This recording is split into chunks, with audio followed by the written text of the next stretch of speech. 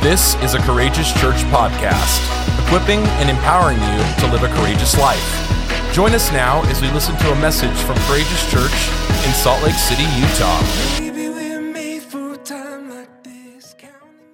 Guys, so it's Christmas week. This is our Christmas service here at Courageous Church. We're talking about Christmas. We're here in the midst of it. You've got your trees up. You've got the lights on the tree. You've decorated the house, and so there's traditions during this time of year. There's a lot of traditions. I mean, that's really what this time of year becomes. We set it aside to celebrate a holy day, and all of our traditions come into play. So I'm just kind of curious, how many of you finished your Christmas shopping a month ago?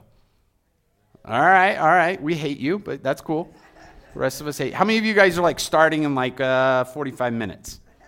Yeah. There we go. We got some Target runs after this or something.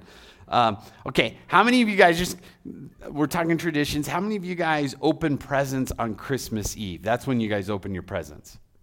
Oh, a couple of you. I see it. All right. How many of you do the Christmas pajamas on Christmas Eve, right? Yeah, that's good. That's a good one. How many of you are purists? You're nope, no presents on Christmas Eve. It's Christmas only. How many of you are purists? Got a couple of you. All right. How many of you rip them all open at once and there's 5 injuries and Christmas paper everywhere? Anybody you guys just rip into them? Nobody. Wow. The kids do. How many of you it's one at a time and everyone pays attention to the one at a time? Wow, I'm actually really shocked. That's my wife. My wife is nope. One at a time, everyone. It takes us till December 28th to get through the Christmas, the way she buys presents for the kids, but whatever. Just joking.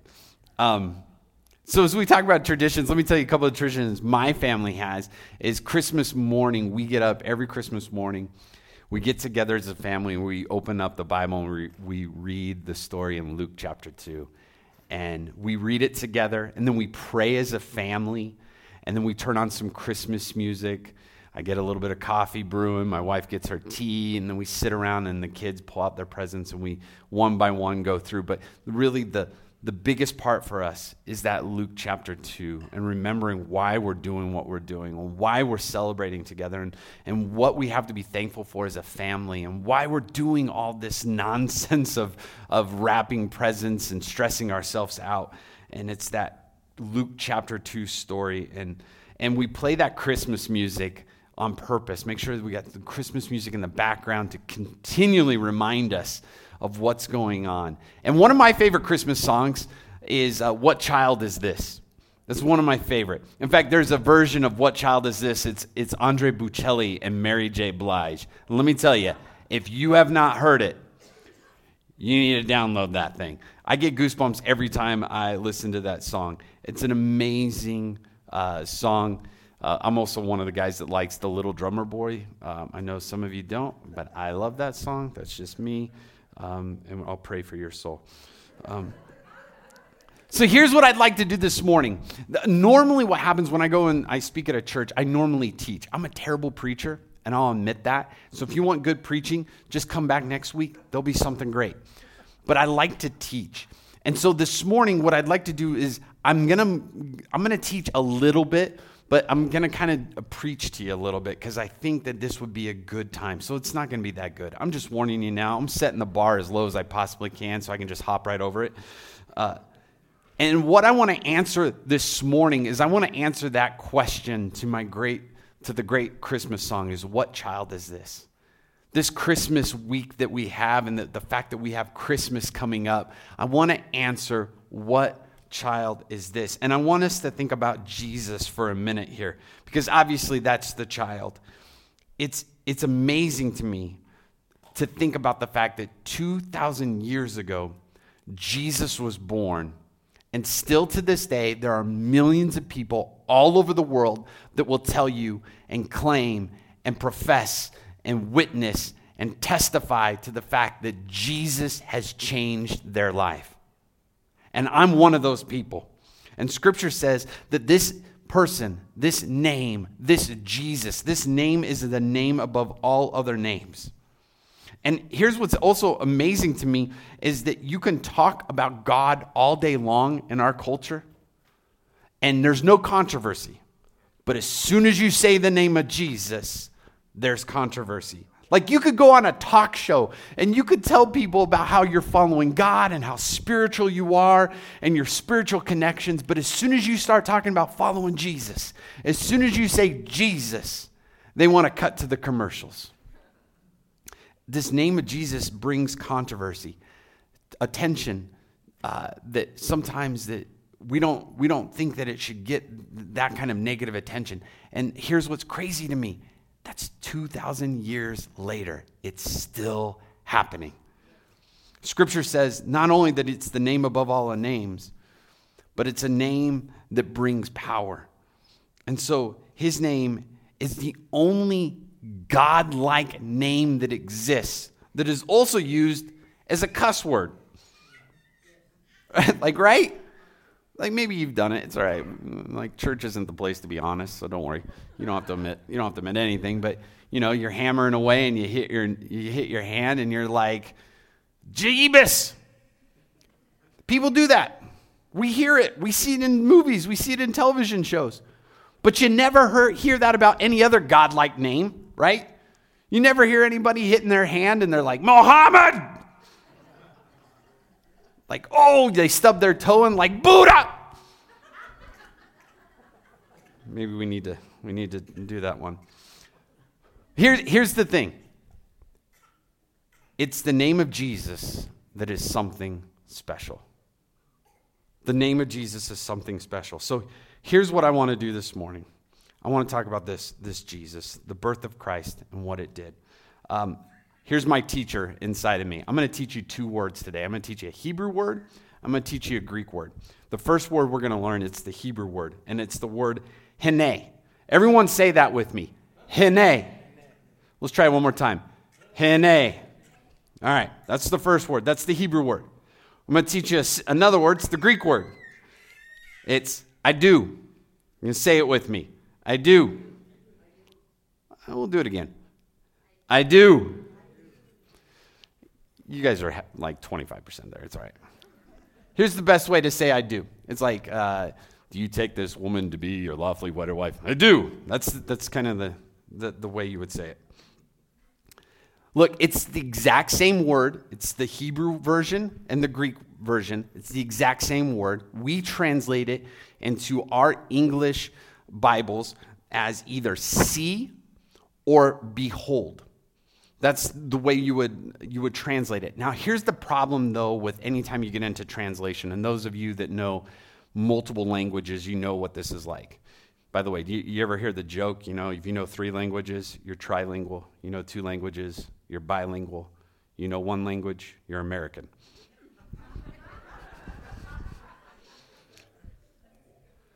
%100% true. But here's the problem with language, is we can translate it exactly, and we get words like see and behold, and we understand that. But you don't understand the whole meaning behind the word. Here's hene and I do. Here's what actually it means, though. When you see these words in your Bible, when you're reading, and actually the author is trying to say to you, hey, pay attention right here. This is life-changing. That's what the author's trying to say. They're like, whoa, pay attention right here. This is it. This is the highlight. Like if they had highlighters back then, this would be it. Right here, what I'm about to tell you, pay attention to this. So every time you see this word, it's talking about a life-changing statement that's coming right after it. So I'm going to show you a couple different pictures of Jesus. Not physical pictures on the screen, but pictures of Jesus. The first picture I want to show you, and what child is this, is behold, Jesus, a baby. Isaiah 7:14 says this, that these words were prophesied of Jesus some 700 years before the birth of Christ. Therefore, the Lord himself will give you a sign. The very next word is hene. Behold, check this out. Pay attention. The virgin shall conceive and bear a son and shall call his name Emmanuel, which means God with us. So the listeners of this message would have been blown away. They've been like, what? Are you kidding me? You mean the Savior that we've heard about? You mean the Messiah that we've heard about, that he's going to be coming and he's going to be born of a virgin? So the author is trying to say, pay attention to this. Check this out. There will be a Messiah, and the Messiah will be born of a virgin. This is 700 years before Jesus is actually born. His historical birth takes place, and guess what? It happens exactly as it's prophesied, that it takes place with a virgin. Now listen, childbirth itself is a miracle. I've got 2 kids. I was there for both of those. Women, you are amazing. You are miracle makers. Guys, we are worthless. But here we have, that was awesome. But here we have a little teenage girl who's never been with a man, a virgin, and an angel comes to her and she submits and says to God, may it be done unto me according to your word. And the Holy Spirit, through miracle, and she gives birth to this Christ child in a manger. It's actually in a cave, but we're not going to get into that. And they wrap him in swaddling clothes. Now, here's the thing. If you don't know what swaddling clothes are used for, they were actually the clothes that were used to bury the dead. What amazing picture in front of us. The Messiah, the Savior of the world that is born, immediately placed in clothes for the dead, born to die for you and I. And so there's this picture, Emmanuel, God with us. Behold, the virgin will be with child, and she will give birth to Emmanuel, God with us. Behold, pay attention, Jesus, the baby. Isaiah 9:6 says this, For unto us a child is born, unto us a son is given, and the government will be on his shoulders, and his name will be called Wonderful, Counselor, Mighty God, Everlasting Father, Prince of Peace. Behold, check this out. Hear this news. The Christ, the Messiah, will be born. Behold the baby Jesus. Another picture I want you to see is this, and this is Jesus, the Lamb of God. What child is this? This is Jesus, the Lamb of God. John the Baptist made this bold declaration in John 1:29. There's this image of Jesus walking towards John, and John sees Jesus coming towards him, and he says, hey, everybody, listen up. He says it in Greek, I do. Behold, there he is. There he is, the Lamb of God who takes away the sins of the world. He's saying, pay attention. Here it is. Lamb of God who takes the sin away from the world, takes our sins. Now, everybody in his audience at that time, for John the Baptist, they would have known exactly what he's talking about because they live in a sacrificial system. They understand that sin equals something has to die. They understood that. In fact, they knew what he was saying when he said the Lamb of God, because this was part of the Passover sacrifice. And so during the time when the people were enslaved in Egypt, you remember this story, and if you don't, I'm going to tell you anyway.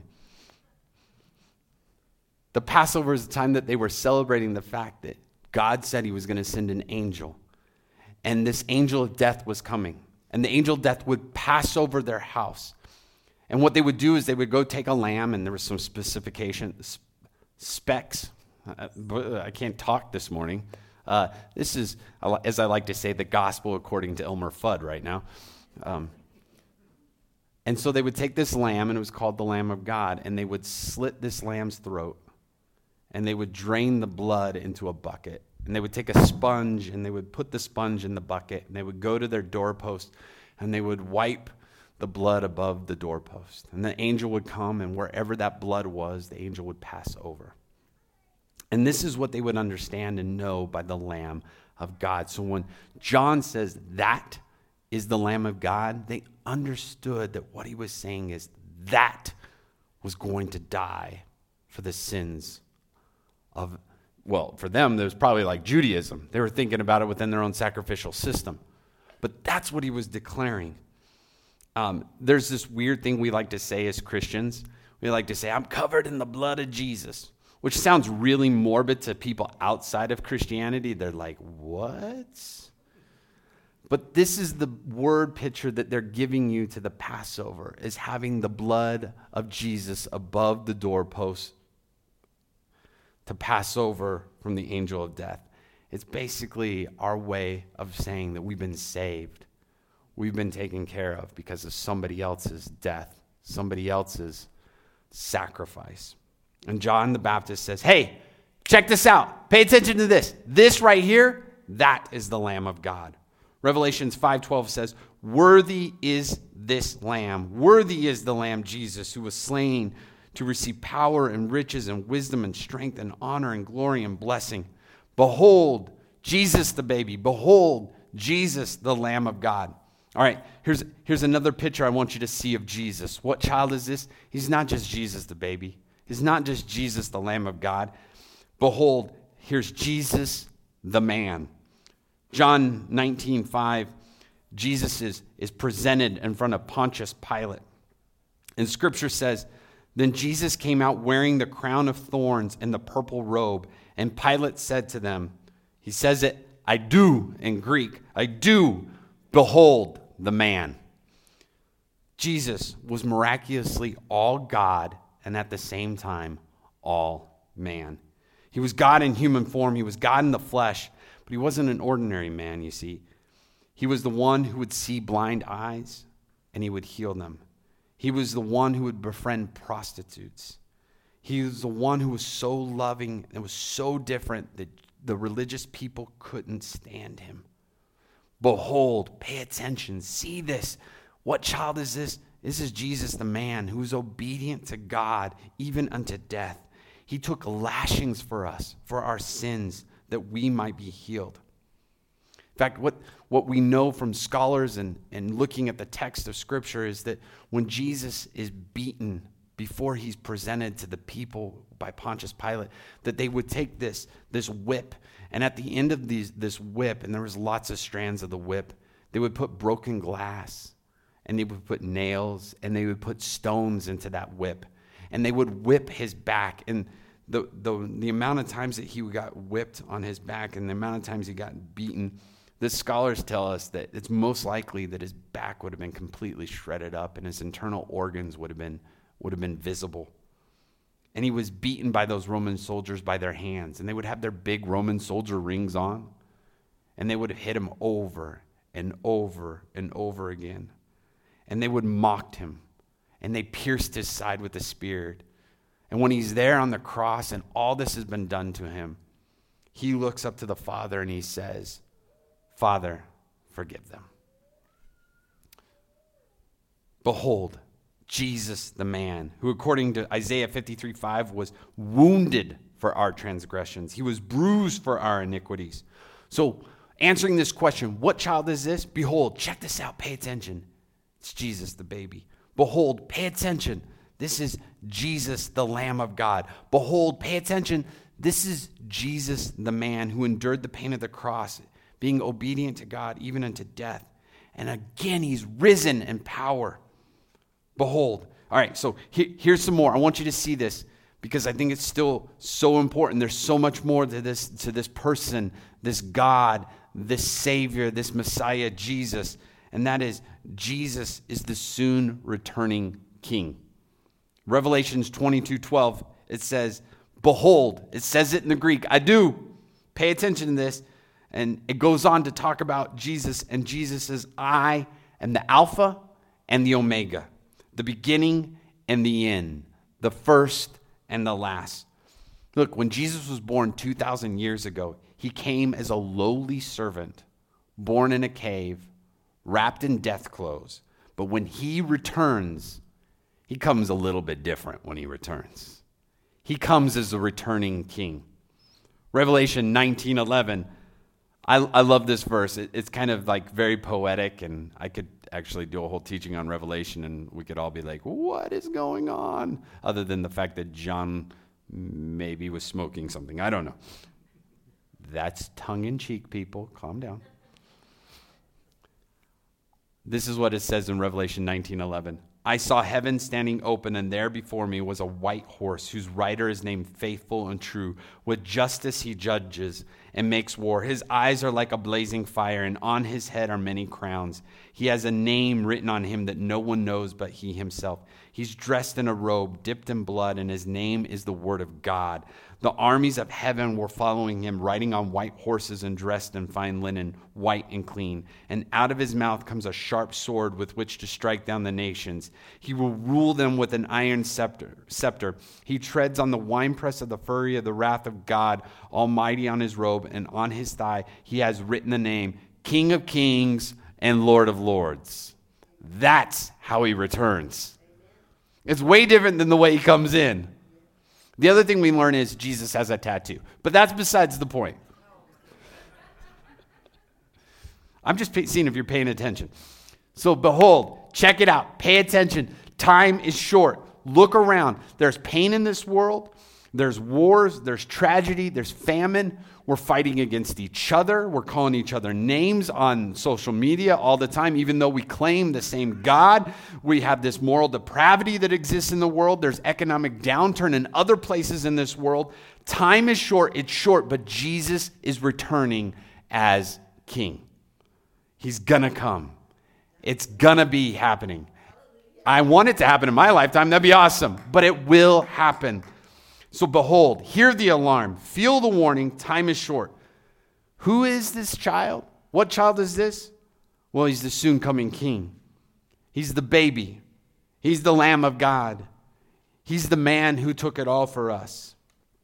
And finally, this is the last one I want to share with you as I conclude my time. Revelations 3:20 actually has this word again, I do. Behold, check it out. Pay attention to this. Hear this. It says, Jesus says, I stand at the door and I'm knocking. I'm here and I'm knocking. And if you hear my voice and you let me in, I will come in. I'm here. He says, I do. Pay attention to this. This is important. This is life-changing. I'm here. Let me in. I'm going to show you unconditional love. I'll show you a peace that passes all understanding. I'll bring you joy that's unspeakable. I'll bring a healing that you've never known. I've come to give you life. I've come to give you life more abundantly. This is our Jesus. This is what child is this. This is what we get to celebrate this week. Behold the Son of God. He's the Christ child, born to die. He's the Lamb of God that's slain for the sins of this world. He's the God-man who endured brutal pain on a cross for our sins. He's the soon returning King. He's at the right hand of the Father, and he's knocking at the door of your heart, asking to come in. What child is this? This is Christ, our King. Friends, why I spend time on airplanes flying all over the country, why me and my family come to church plants, why we make sure that we're involved in ministries everywhere is for Jesus. We believe in this message more than any other message, more than a political party, more than a philosophy or financial incentives, more than anything. This message changes your life. I know that it's changed my life. I know that I felt more love and acceptance than I ever have when I said yes to God. When I was, Pastor Jim talked about my family going to this church plant. That's exactly what happened. And some of you have heard this story before, but my family started going, and I wouldn't go because I was a senior in high school. I was like, I've gone 18 years without Jesus and God. I can do another 18. I got this. 18-year-olds always think they know it all. I've got a 15-year-old and 13-year-old, and so I understand. And here it was, my dad came to me and he's like, look, if you live in our house under our roof, you're going to go to church. And so I negotiated out the terms of this going to church thing, and I would drive myself to church, and I would sit in the back row of this church, and it was in an old LDS ward in Ogden. It was in Washington Terrace, is technically where this building was. And it was this old pews, and I would sit on the back row of one of these pews, and I would sleep during the whole service. And as soon as the pastor said amen at the end, I would get up and I would leave. And I was trying to figure out what I was going to do my senior year of high school. And so I was on my way, and I was driving to this church, and I said, man, I don't know if there really is a God. Like, I really don't know. I was maybe agnostic, right? I was like, yeah, maybe there's a God. And so I said this simple prayer. I was like, look, God, if you exist out there, speak to me. Tell me what you want. I'll do it if you exist. And I went and I sat on the back row of this church, and I laid down in the pew, and I fell asleep. And I have no good theological explanation for this. Don't like be like, well, Trinity said, just take it for what this is worth. While I was asleep, God spoke to me. And I felt more love and peace and acceptance than I'd ever felt in my whole life. And here's what I heard God say to me, is, I just want your life. And so I gave my life to God that day. Look, it hasn't been a perfect life. There's struggles, there's valleys, there's highs, there's mountaintops. But I know who my Creator is. And it's been abundant. It's been fulfilling. And I have had more acceptance with Him than anything the world has ever given me. Will you bow your heads with me? Dear Heavenly Father, we are grateful that we get to celebrate this Christmas holiday. We get to celebrate your coming as that baby, as the lamb, as the man, that you will be the returning king, and that you want a relationship with us, that you offer us solitude from this world, you offer us healing, you offer us acceptance, you offer us salvation. You offer us redemption. God, we soak this in. We embrace this. We hold tight to this. It's a message that baffles people because we do nothing for it. You just love us. And so, God, let us celebrate that in the way we speak to one another, as the way we smile at one another, as the way we give gifts to one another, as the way we read your text at Christmas time, at Christmas Eve, as we celebrate, as we listen to the Christmas music, as we sing along to it. Let it all come out of us, this celebration, this joy of embracing all that you are. And you are this reason that we do all of this. Thank you for listening today. To find out more information about our church, including ways you can give, please visit us at courageouschurch.com.